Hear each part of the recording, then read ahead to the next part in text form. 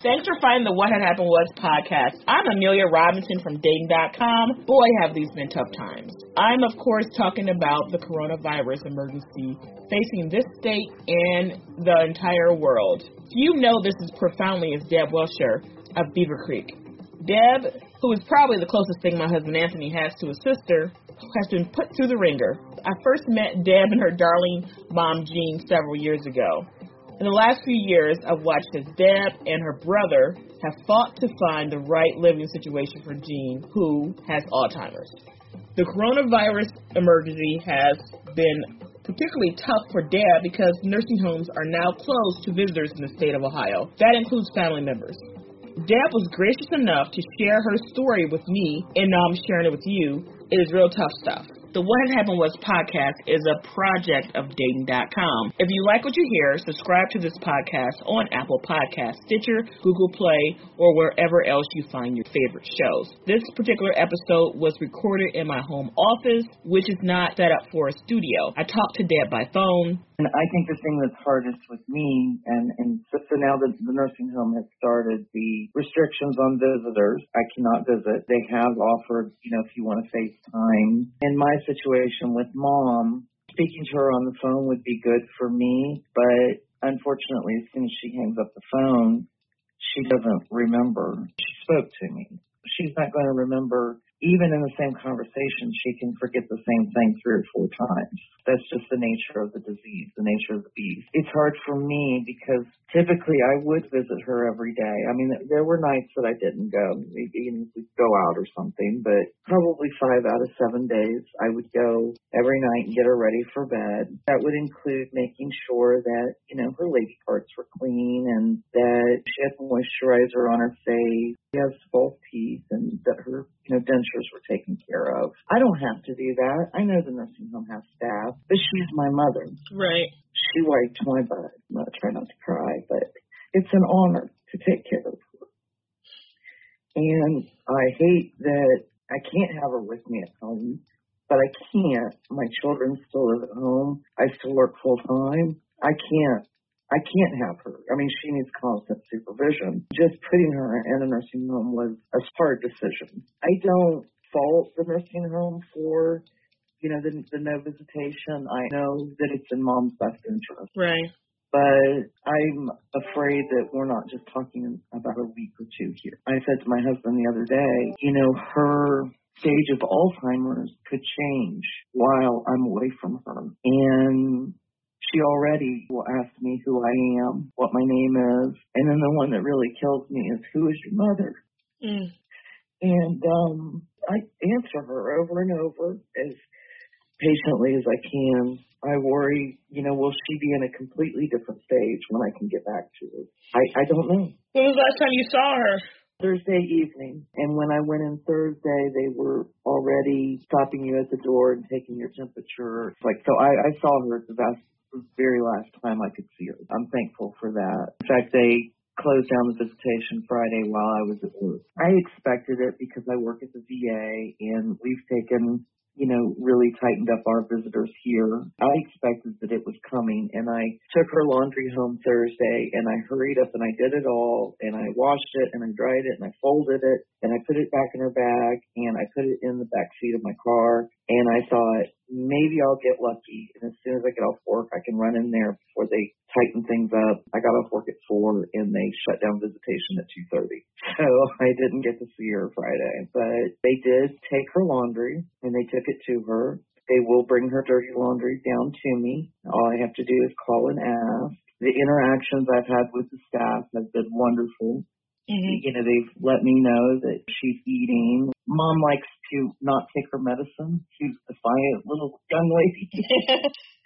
Usually that was something I could always get her to do. And the nurse was just always amazed at how do you get her to do it? I'm like, I don't know. I just tell her she has to do it. She stopped knowing you a while ago, right, as far as being her daughter? When she looks at me, she doesn't know who I am, but I think that she knows that there's a family connection. Right. She knows that we're very close. She never minds. Mom will do anything that I ask her to, where for the staff, there are days that she won't get dressed. They'll ask her to get dressed, and she won't. But when I come in, I'll be like, hey, we're going to change clothes, okay? And she's like, okay. No problem. See, and that's the thing is the staff can't make her do anything. If it's her shower day and she refuses to shower, they cannot make her. But I can't.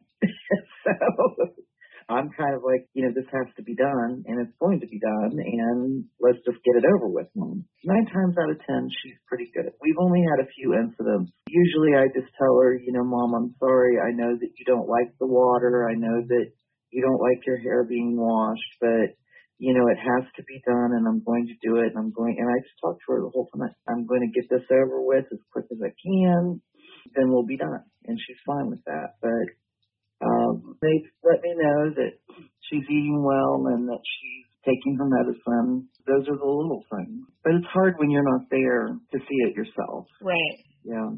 Now, how long has your mom been in the nursing home? It'll be a year in April. And Jean had a pretty active lifestyle before she went in, right? Very active. She volunteered at her church.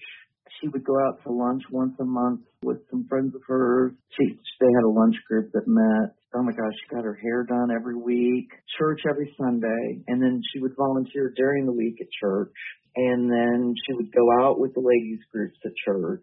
She did that until we moved her in the summer of 2017. We moved her closer to us. And I would say that's probably really when she started getting isolated. Then we put her into assisted living in 2019, and that didn't last a month. She just could not conform to assisted living. She needed more help than just assisted living. When you do the FaceTime, you don't get the same assurance, do you? I haven't done it yet, but no, it's not, to me, it's still not the same. It's not the same. I would love to see her, but like I said, I'm still working. I'm still going in public. I don't want to take that to her. And if I was the one that took it to her, I couldn't live with myself because it might slow me down, but it might kill her. Right. I know that this is for the best. It sucks, but it's for the best. I don't know. I don't know what to equate it to. Maybe childbirth. I mean, this really sucks, and we have no idea how long this is going to last. But when it's over, hopefully everything will be fine. I guess it's a blessing that at this point that she doesn't miss you, even though you miss her so much. Exactly. I think so too. I do. But then, I wonder, does she miss me? And she just can't say. And I don't know. But I feel like it's a job that I'm unable to do. A job might be the wrong word because I don't look at it as a job going to take care of her. I don't feel right in my heart if I don't go. If that makes sense. It does. It does. And like I said, I mean, she took care of me and she did a very good job of it. For the most part, I don't have to worry about Mom, but their staff is still coming and going and living their lives. So if it gets brought in, it's probably going to be brought in from the staff. What are you supposed to do? The staff has to go home. I don't know. It's just the craziest thing. But first, I really thought that everybody had just lost their damn minds. I was like, it cannot be this bad. But then the more that I read about it, the more I realized, this is it. And yes, I was bad. I was one of the ones who caused the restaurants to get shut down. We were out both nights. Shouldn't have been. I realize that now. Yeah, I mean, we went out a couple of times, too. We went out on Friday night because we knew it'd probably be the last time we got to go out. I went to a coffee shop on Saturday because I had to have an emergency meeting with some friends, and we took Anthony's parents out to get some food to convince them not to go out, which is ironic because we were out trying to convince them not to go out. This has been rough, and I can't imagine, having to go through what you're going through and not being able to see your mom. It's just... I have read enough history to know what happened in 1918. And anyone who says it can't happen, they're either ignorant or, I don't know. And everyone complaining on Facebook about the shutdown, they're all the ones who post the crap that's not true anyway. Yeah. And it's just like, did you Snopes this before you posted it? Please. Or did you read the article before you had an opinion about the article? Exactly. Simple stuff like that. Know your facts. And that's what I'm most afraid of, too, that there's going to be a lot of people who think they're detectives or investigators or journalists trying to spread information, which they probably should not, and they should go to official sources to get the news, and that's important in times like this. What do you want people to know? I guess that we're all struggling. We just need to calm down and get through this together, I guess. What do you want them to know? You can tell them, but does anybody listen anymore? I don't know. I've seen that saying, to be kind because everyone's fighting a battle that you know nothing about. And that's how I feel a lot of the time. Just because I think everything is being done to keep my mom safe. I don't disagree with any procedure that they have implemented. I understand why. I mean, when I went up there to drop that laundry off, I could have been a complete bitch and, probably gotten the cops called on me, but what's it worth? Right. It is what it is. And it doesn't do her or me any good to get upset about it. I know that if I absolutely positively had to see her, I would see her, but I don't need to. I just think that all the procedures in place are being done to keep our most at-risk population safe. Mm. And if we all abide by the rules, maybe it will only be 3 weeks and not 2 months. Mm. Yeah, I just hope that happens. Mm. Yeah, me too. I don't know, but yeah, I think you're doing a great job. I especially liked the thread yesterday about the restaurants. That's what I was going to tell you. I just said to my coworkers, instead of going to the grocery store, wouldn't it be nice if we could pick up carry out? One coworker said, well, I can't afford to do that every night. And I was like, oh, I guess I can't either, but but maybe 2 or 3 times a week, maybe we should get a carry out somewhere from someone who's trying to stay open. Well, that's what we're going to try to do for sure. I mean, we eat out a lot and, a couple times a week, more than most people probably, but we're going to do that still. So, because we want people to be able to stick around and be here and part of the community, and these are our neighbors too. Like, these small businesses are important to this community, and everybody's important. Thanks for talking to me. I appreciate it. I know this is hard. It is. No, I'm usually a very private person, but yeah, this is, it sucks, but we're going to get through it. The alternative is that we won't. And I don't like that alternative. I think it will change us, just like everything changes us. Thanks so much for listening in on this special podcast.